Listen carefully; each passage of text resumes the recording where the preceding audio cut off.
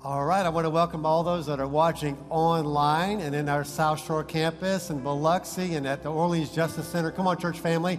Let's give them all a big hand of welcome. We're so glad you're joining us today. And I have the distinct honor and the privilege to introduce to you Pastor Jacob Aranza. He is no stranger around here. He's been around here since the beginning, really. He is Pastor Steve's pastor, and he pastors, he and his wife, Michelle, pastor Our Savior's Church in Lafayette, Louisiana. He's really kind of the bishop of Acadiana, if you will. And they have about 7,000 people. And in Opelousas alone, they have 1,500 people in Opelousas. Isn't that just amazing what God's doing over there? Yes, let's give it up for him. And so he's been around here for years. He's Pastor Steve's pastor. He pastors Pastor Steve and Jennifer, and he's also pastored my wife and I. And he is just amazing. He's a phenomenal communicator, does a phenomenal work. And you're going to see in a few minutes how they're really touching Acadiana. But their church is just really, really impacting. He's been with Billy Graham. He spoke with Billy Graham, and he's been with Promise Keepers. So, church family, let's do this. Let's give, and we saved the best for last. So let's just all stand up right now and give Pastor Jacob Aranza a good, warm Church of the King welcome. Well, while you're standing at all the campuses, let's pray for your pastors that when God brings them back, He brings them back refreshed, renewed, with fresh manna for us. Father, we thank you for Pastor Steve and Jennifer. We pray that as they're gone, that you would in this last week renew them and strengthen them. They've been pouring out to others all over the country. But we pray as they have this unique time together alone, that you would refresh them and renew them and recharge them and send them back full of strength, faith, hope, and fire for this new season. In Jesus' name. And everybody that loves your pastor said, let's give them a big hand. Come on, let's give a hand to your pastor. You may be seated. Well, it is great to be back at Church of the King. I remember when we gathered and it was just a handful of people, and I actually prayed over Pastor Steve. I'm not one that's given to kind of speaking the future, but that day I remember in that small rented building seeing a vision. And in that vision, I saw a tent. And no matter how big you stretch the tent, it always had to get bigger. And that's what I said. I said, God is going to establish a work here, and no matter how big the 10 pegs go out, they're going to continue to be expanded. And as a matter of fact, that's the kind of pastor you have. One who sees not only here, but beyond this region.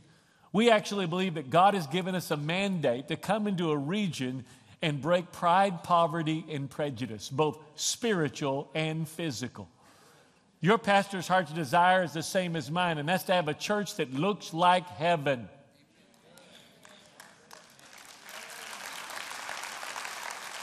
How many of you know there will be Mexicans in heaven? You know how I know that? God made Mexicans, and Mexicans made Mexican food, so let us worship. But it's always a joy to be here and see the incredible team that God has given y'all. And as y'all continue to expand, I tell you what, I'm excited about what's going to happen in downtown New Orleans when y'all finish that work there. So if you're here and you got the $17 million we need to finish that, would you just go ahead and give it to God so we can get on with this? I believe God loves New Orleans. I believe God loves New Orleans, and I believe that God wants to raise up a work there that literally breaks pride, poverty, and prejudice that have been over that region for centuries. Our church has done that in our area. In Opelousas, 70% African American. Our campus there is 50 to 60% African American. Almost 2,000 people this morning meeting at Opelousas High School with an Indian pastor. All of our campuses are very diverse, from 25 to 50% African American, and we have a Mexican, an Italian, an Indian, and a Cajun leading it. Come on. Does that sound like a move of God or a mixed up buffet? Well, most of you, when you come to church, you come because you love God. I mean, sometimes you come when you love God and you don't feel like coming. Sometimes you come when you love God and you feel like, man, I need this. I need a word today. You come out of a little desperation. But most of us, we're here today because we love God. I remember a little boy and was brought into a Christian school, but Pastor Bob King, an old Spirit-filled pastor in Lafayette, who really pioneered most of the Spirit-filled works, came out of his church. And he brought him in one day. He was a second grader, and he always seemed to be getting in trouble. And he looked at the little boy, and he said, "Now, son, you're always foolish, and you're always being brought in here, and I'm always having to correct you." He said, "Let me ask you something, son. Don't you love God?" And he looked and he said, "Not too much." Do you ever feel that way? Do you ever feel like I really want to love God more, but when I look at what I'm doing, I feel like I just want to love God more. How can I do that? And today, that's the question I want to answer. How can I love God more? How can I love God more? Now, I don't know if you know this, but God really loves the people from Louisiana. You say, "Well, Pastor Jacob, how do you know that?" Well, number one, he gave Pastor Steve and me to Louisiana, so he must really love Louisiana.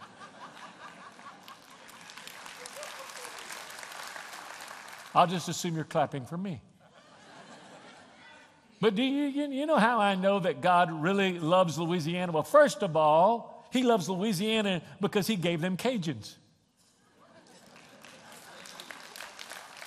Okay, oh no, that didn't get you excited. I know. God loves Louisiana because he gave us boudin. Come on now.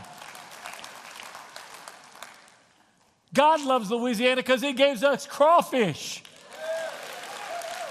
Come on now. Have you ever thought, who was the first person that was so hungry, sitting in a swamp, that he goes, "I would just eat anything"? I mean, really, what gave that brother that idea? How could you really be that hungry? But I'm glad he did. As a matter of fact, Louisiana is the only place where you can see drop-dead, gorgeous women pull the head off a crawfish and suck it till the eyes wiggle back and forth. I mean, look at all the reality TV shows we got. We got Duck Dynasty. We got Swamp People. I'm starting my own Swamp Preachers. You know, they suck heads. They fight people. They pull out guns. They're Swamp Preachers. That's who they are. But the reason that I know that God loves Louisiana and thinks so much of us is I know. How many of you here have children? You have to claim them. You're in church. How many of you have children? Okay, your numbers might be flashing up here. Just admit that you have them. You know, you have children, and sometimes as a parent, well, actually a lot of times, you have to make your children do things and go through things that they don't think they can go through. I don't even know what I'm talking about. And you have to make them go through things because they got to go through them to grow through them to become who they need to be. Everybody with me? God must really think a lot of us in Louisiana. Do you know what the three largest natural disasters in American history are? First was Katrina. It was actually replaced by Sandy, not because it had worse effect, but simply because there was a larger population on the East Coast. So, number two is now Katrina. And do you know what number three? The third largest natural disaster in all of American history. The Great Flood of last August the 12th. There were 120,000 homes flooded and lost. Now, do you know why it didn't make headlines? Part of it had to do with the election, but a bigger part is Cajun folks don't wait for the government. Let me tell you something. Those Cajun people will grab a sheetrock knife and some Clorox and mama and some Delcom slippers. How many of you know what Delcom slippers are? That's white rubber boots to about right here. We call those Delcom slippers. And they'll go out and they'll start, and I mean, they'll start on their house and they'll go to their neighbor's house, and Boudreaux and Clotilde and, you know, all of them, Thibodeau, and they started. Our church was right in the heart of that. Our church was one of the few places that didn't flood, and people were literally walking through water this high, carrying their parents and grandparents. And in the course of the next 3 weeks to 6 weeks, our church served 30,000 meals. Y'all were financially helping us. We sent 4,000 volunteers into neighborhoods all around us. We gutted out over 408 homes. We gave away $500,000 worth of cleaning supplies. We spent $250,000 on commercial dehumidifiers and fans because they were renting them for $150 to $250 a day, and every home needed at least 2. And I want to tell you, whether it was Katrina, and our ability to do that was y'all were financially helping us during that time. But during Katrina, when everyone began to help this region, I was with your pastor. With the first 48 hours, we were some of the first people with the police chief of Mandeville that took us across the causeway. And I want to tell you, it doesn't matter whether it was the flood, Katrina, Rita, the shooting in Baton Rouge, or the shooting in Lafayette. How many remember the shooting in Lafayette? We had 2 of our parishioners there. One of our teachers was the one who got shot in the leg and went and pulled the fire alarm, and that's the reason why many more were not killed. And I want to tell you, the shooter that was there in the theater was at our church the week before. Do you know what prevented him from doing that? A Dream Team member, a volunteer, a Dream Team member, greeted him and began ministering to him. And that disarmed him. So thank you, Dream Teamers. Thank you. You don't know how many people that you stop along the way and encourage. And so that crisis, each time I've been through, or the flood, do you know this church, I've been privileged to be a part of being on the forefront of leading our state in recovery with your pastor and a team of pastors from across the state. Do you know your church has been on the forefront each one of those times? But can I tell you what organizations have risen up in those moments of crisis? Do you know it was? Was it FEMA?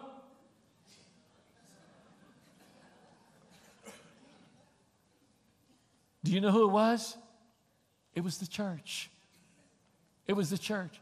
In those moments, it's been so amazing. During Katrina, it wasn't the Catholics and the Protestants. It wasn't the black, brown, red, yellow, white. It wasn't any of those things. For the first time, pastors and priests got more mad at the devil than they were at each other. And the church united together and made an impact. And it's still doing that. So I want to show you a little bit about something you helped, because your church was helping financially support us during last year as we did this. And you're going to see the part that we did in just the first few weeks. And then because of our organizations that united together, so they saw how we were working. Love Acadiana is our church. It's an underground organization. As y'all know, in our area, 90% of the people are Catholic. So we do everything underground. And so our underground organization is called Love Acadiana. We're the chaplains of 15 high school football teams. We do Bible study impact all over the region. So because of that organization that you helped fund, because of that, an organization outside the state called 8 Days of Hope comes in, and they bring in volunteers from all over the nation, and they came and helped repair. We did almost 800 homes in a year. And they came and did almost 200 homes in 7 days. Restoration Hardware. How many like Restoration Hardware? How many like it but you can't afford it? Come on, tell the truth and shame the devil. Restoration Hardware gave $1 million worth of furniture. Never done anything like that before. You could go in and pick out a $9,000 couch from flood victims who could just go back into their home and put this amazing furniture donated. Restoration Hardware isn't even a Christian company, to my knowledge, but they did it because they saw the unique organizations that gathered together, headed up by Jesus' church. Come on.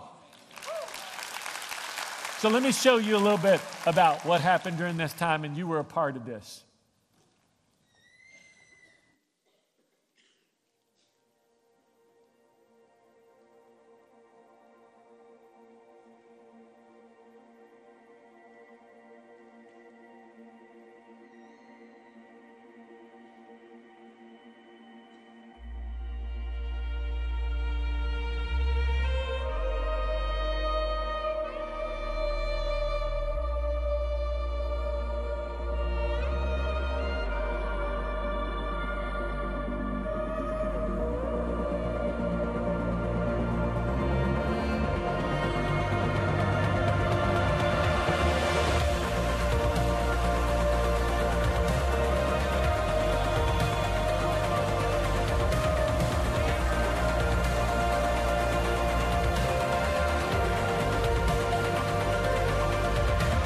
What you see behind me is the remains of what's left over for many who have come to salvage their homes. I'm standing before a home that we gutted out, came back, repaired the AC, and once again gave someone who had no flood insurance and no hope incredible help.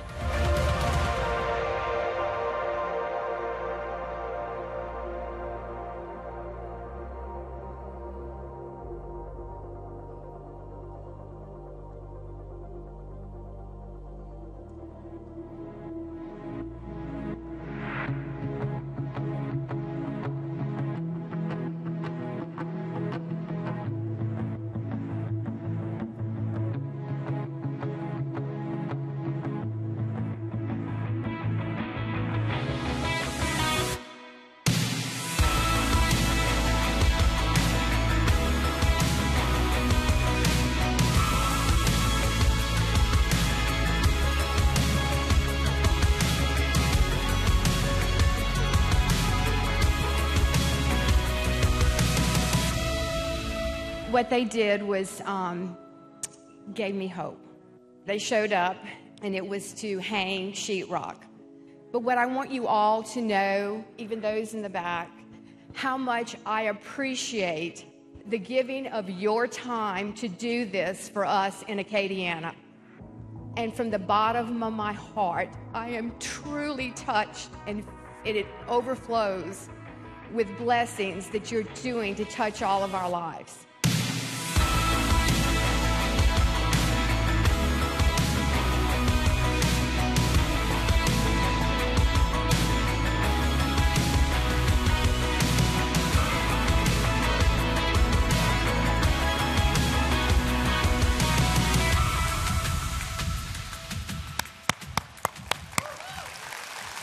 That exciting?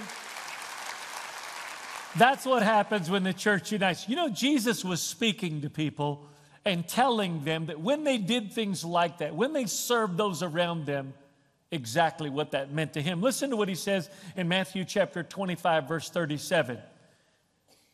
On that day, the righteous will answer and say, Lord, when did we ever see you hungry and feed you, or thirsty and give you drink?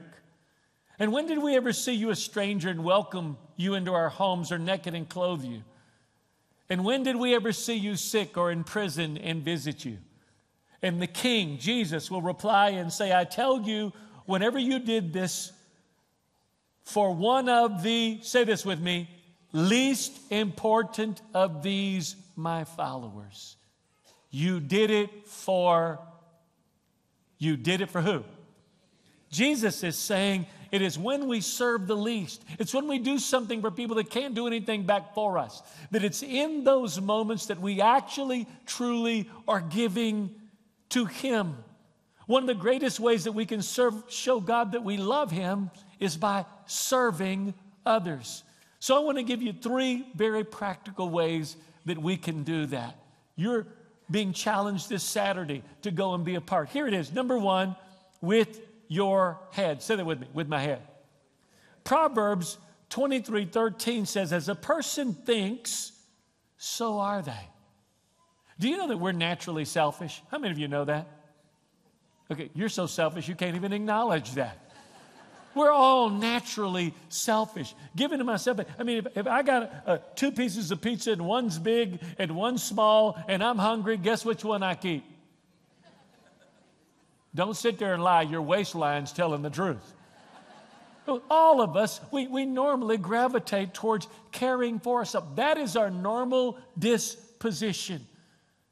Someone came up with an acronym many years ago that the quickest way to please God and to truly find joy is in that acronym, JOY. Put Jesus first, others second, and guess who the Y is for? Okay, just you'll act like criminals confessing that. Guess, don't die.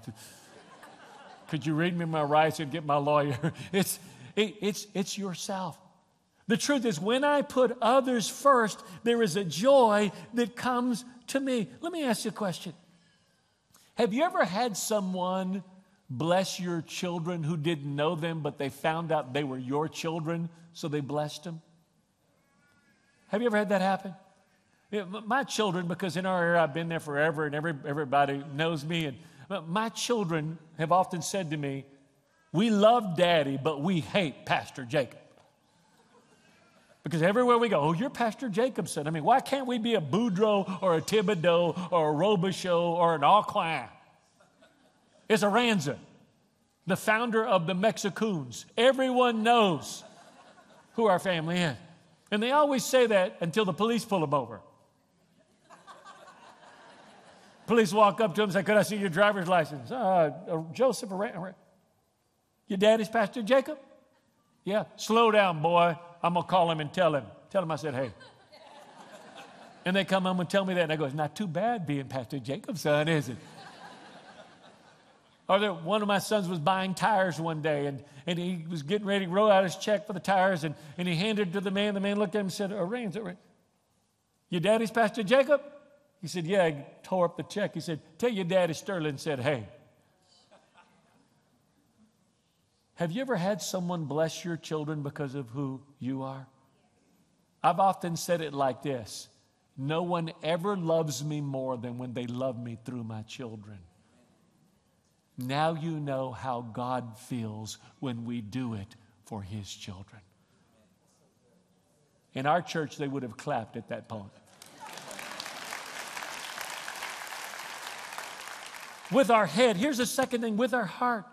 Matthew 6:21 says, where your treasure is, there your heart is also. How many of you love sports?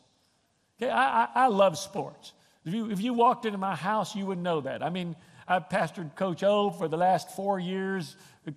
When he got introduced him to Pastor Steve to get connected here, I pastored Mike Didka. They're basically both the same person. They are. Successful, very focused in what they do, very passionate about what they do. And I love it. You could go to my house. If you walked into my house, I got a man cave. We have autographed Michael Jordan jerseys, Shaquille O'Neal jerseys. We have Shaquille O'Neal's shoe, which is about this big, autographed. We have every kind of football autographed in all the chapels and national championship teams that I preached to and prayed for. I mean, it's easy to see. You could walk in and go, man, Pastor Jacob has invested some resources in this. As a matter of fact, I could go to any one of your homes and see where your treasure is too. And where your treasure is, there your heart is. You'd say, Pastor, listen, you did a great job. You need to come over to my camp. I mean, I got this camp. You would love my camp. Listen, if it costs more than $500,000, it's not a camp. It's a Mexican mansion. Okay, a camp is a trailer that costs 10 grand that's put on the water somewhere or on a piece of property. All of us have those things that we could show people that actually are reflective of what we value. Here's what Jesus said. where your treasure is, that's where your heart is going to be also. God's treasure is in earthen vessels. It's in flesh and blood. And when we invest in people, we invest in God's treasure. That was a good place to clap, too. Here's the third thing, with our hands.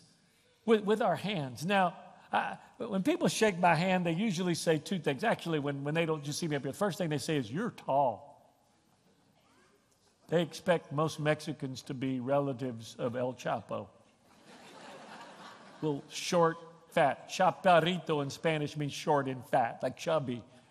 So, how many of you know who El Chapo is? I was talking to Pastor Randy about El Chapo. He goes, "El who?" But Pastor Randy, don't you keep up with drug dealers? I mean, come on. And then the second thing they say is your hands are soft. And my hands are soft because unlike a lot of my Hispanic relatives, I've never really had a job shoveling or painting or doing. My parents owned bars and worked in restaurants as a waiter and a waitress, so I've always waited on tables and bus tables and been a waiter, and my life goal was to be a Mexican maitre d', kind of like Fantasy Island. Good evening and welcome to, kind of a cross between him and the Dos Equis guys before he retired. I mean, that was kind of my that, if you see what they got, that's my daddy. That actually is my dad. I mean, I would actually be, right now, if I wasn't a pastor, if I wouldn't have got saved, I would be running Mexican restaurants. Cajuns and Mexican food would be united together to create the greatest fast food chain you've ever seen in your life.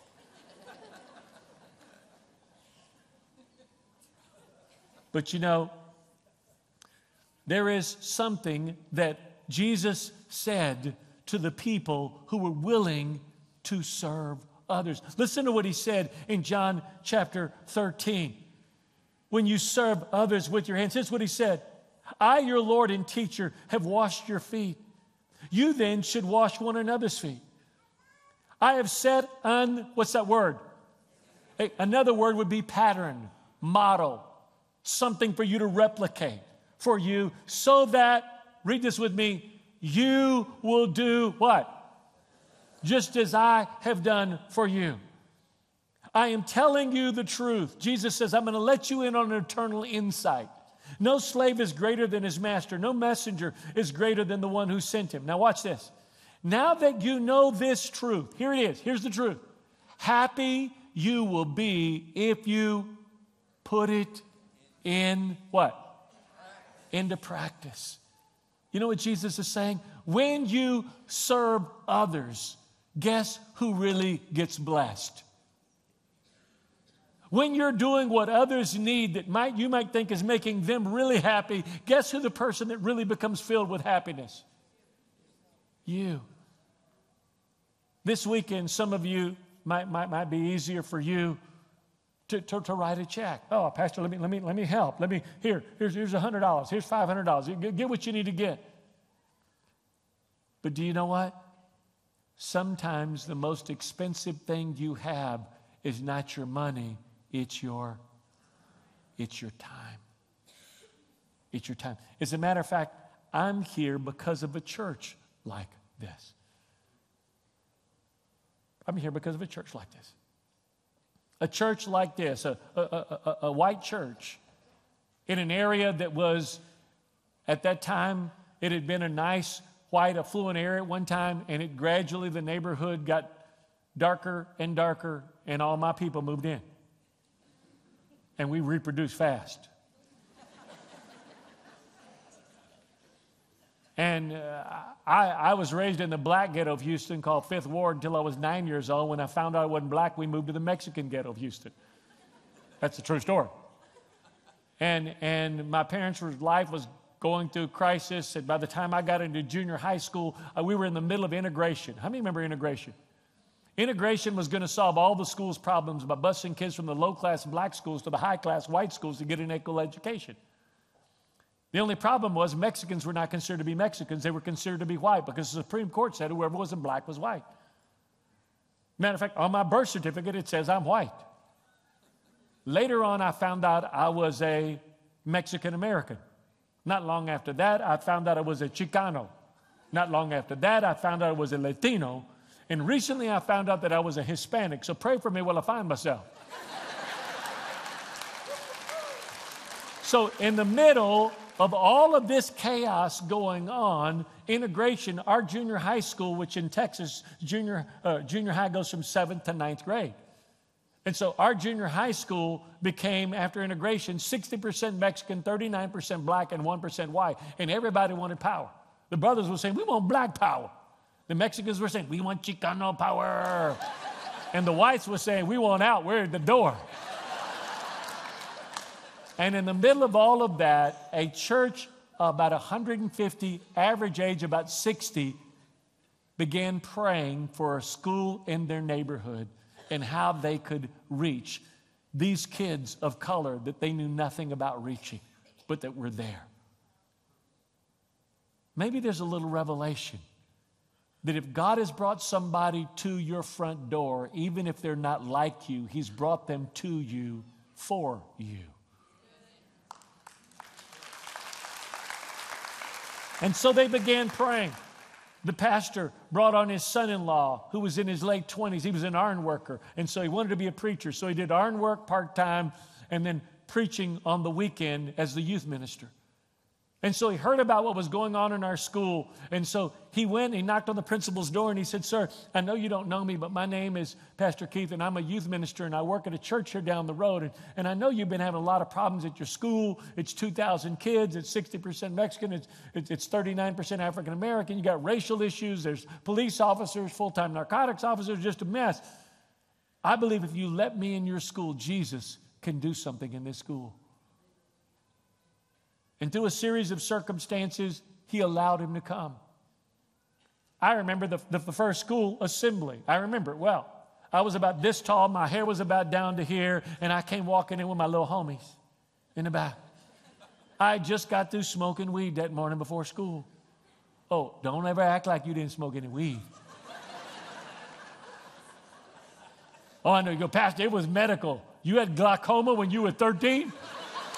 Seriously? Seriously? You better tell that lie to somebody else. Cheech and Chong had led you astray. Don't lie. And so I don't even remember what happened that day. I really don't. I would just remember that I was on morning ritual, smoking dope before school.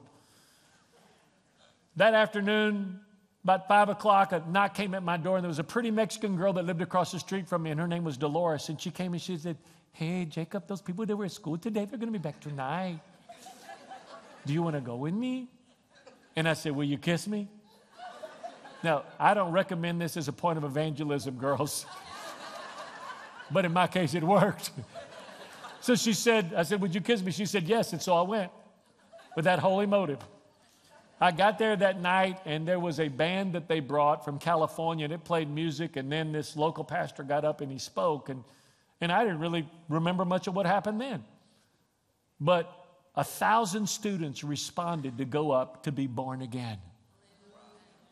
And they didn't know what to do with that group, so they broke them up all into classrooms, and they sent members of the band to be counselors in each one of the rooms. So I waited about 10 minutes for Dolores, and when she didn't come out, I went and knocked on the door. Opened up the door. Here they are here, crying, praying to give their life to Christ, to be born again. And I'm like, Dolores, it's time for us to go. I need my kiss. True story. And there was an African-American counselor leading the group. And he looked up at me and he said, did you want to talk to me? Now, let me tell you something about blacks and Hispanics that you might not know. We might not be living for God, but we all afraid of God and respect Him. As a matter of fact, I've never met a black or Mexican atheist in my life. There may be one, but they've never had enough courage to tell their mother or grandmother they didn't believe, or they would see Jesus personally. Come on. Mexicans, we name our children Jesus. Come on. I mean, really, seriously, if you meet a white person named Jesus, look twice. It might be him. And so, just out of respect, I just stopped. And he said, you know, did you want to talk to me? I said, no, man, we really got to go. And Dolores said, no, we don't. We got plenty of time. And I sat down next to him. I can see where I was sitting right now. I can see exactly where he was right now. And I sat down, kind of deflated. I went in there expecting a kiss. And he looked at me and he began to tell me the greatest story I'd ever heard my whole life. That it didn't matter whether my mother was a barmaid. And it didn't matter if I had 4 sisters that got pregnant 13, 14, 15. It didn't matter if my daddy was on his way to being married 5 times. It didn't matter that I'd been in gangs and drugs and done many things that I was ashamed of. There was a God who had a plan and a purpose for kids like me. That there was dreams that he had for me and purposes that he had for me. And that if I would give my life to him, I could have a new birth that day and be born again, and he would show me that plan for my life. And then he said, do you want that? I'm like, that's what I've wanted all my life. I wanted to know I was special. I wanted to know there was something unique about me. I wanted to know there was something that was bigger than me, and there was something that could take me out of the mess that I was in. Of course, this is what I want. That day I was born again.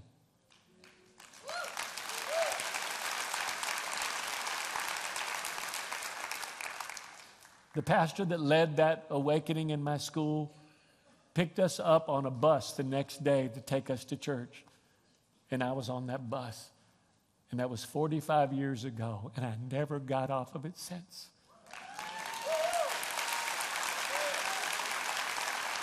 When I was in the middle of my junior year, everybody in my family dropped out of high school with 6 children. I was the only one. And I wanted to drop out, but my spiritual father, my pastor, wouldn't let me. And so he announced that he was leaving and going to Waco, Texas. And I walked up to him after church. And I said, Pastor Keith, if you leave, what's going to happen to me? And he said, well, ask your mother if she'll sign papers and you can go. I went to my mother's bar that afternoon and said, you got to sign papers so I can move with Pastor Keith. She signed papers. I came back that night and said, Pastor Keith, she said I could go. And that man raised me like his own son for the next 10 years and showed me how to be a husband and a father and a man. 45 years later, he's the first person I call on Father's Day. I still speak to him every week. He's 77 and a pastor and got more fire than 10 of the best preachers you know. Why am I telling you all this? Look right here. Because Jesus saved my soul, but the church of Jesus saved my life. Because when a group of people went out to serve their community, they didn't know that Jacob Aranza was one of them, but God did. You see, you never know what's on the other side of your obedience. You never know who's on the other side of your obedience. Oh, wait. Yes, you do. Jesus told us, when you do it unto the least, you do it unto me. He's on the other side. He's on the other side. I want to challenge you this Saturday. Don't go to church. Go out and be the church.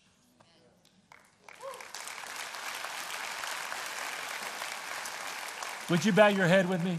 Heavenly Father, we thank you so much for your goodness and your grace. I thank you that my story is told many, many times over 1,000 times over, of how you relentlessly pursued us, of the many people that are here, if they were to share their story today. I thank you that you love us so much that the relentless pursuit of people is your heart. We're your treasure. We're your treasure. And for every parent here that has a prodigal, we were your prodigals. There wasn't a moment you didn't think of us. There wasn't a moment you didn't have us on your heart. today, I thank you for Church of the King. I thank you for the incredible people here. I thank you for the heart of this church and this pastor and these leaders and these elders of this house who always see bigger than those that are here, who always see those that are yet to be reached. Thank you for that. Thank you that they're not satisfied because your heart's not satisfied. And now with every head bowed and every eye closed, I want to ask you the most important question of your life. You say, Pastor, what could be the most important question of my life? Jesus said, unless a man or woman was spiritually born again, they would not see the kingdom of heaven. Jesus said, unless a man or woman was born again, they wouldn't enter into the kingdom of heaven. So if you are counting on going to heaven, if you're counting on your sins being forgiven, the Bible says that the moment you pray to be born again, your name is written in a book called the Book of Life. And then when you stand before Jesus, He's going to open up that book and look for your name.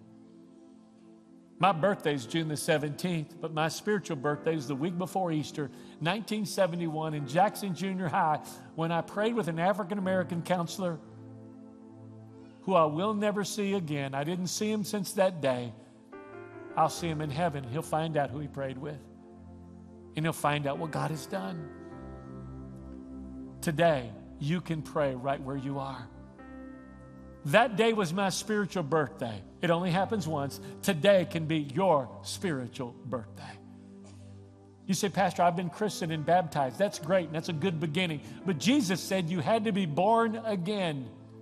It's in John chapter 3. You can go home and read it today to see or enter into the kingdom of God. So with your heads bowed and your eyes closed, I want to ask you this simple question. Have you been born again? Because until you can say yes to that question, you don't know your sins are forgiven. You don't know that if you died, the next face you see would be the face of Jesus. And you don't know when you walk out of here that God's plan is being fulfilled through your life. It begins the moment you're born again. So with your heads bowed and your eyes closed, I want to give you the opportunity that African American counselor gave me in a chemistry lab 45 years ago. The opportunity to be born again, for today to be your spiritual birthday, for you to walk out of here knowing your sins are forgiven. Christ is living in you through the power of the Holy Spirit. That if you died, the next face you'd see would be the face of Jesus. And if you live, God's plan and purpose is going to be fulfilled through your life.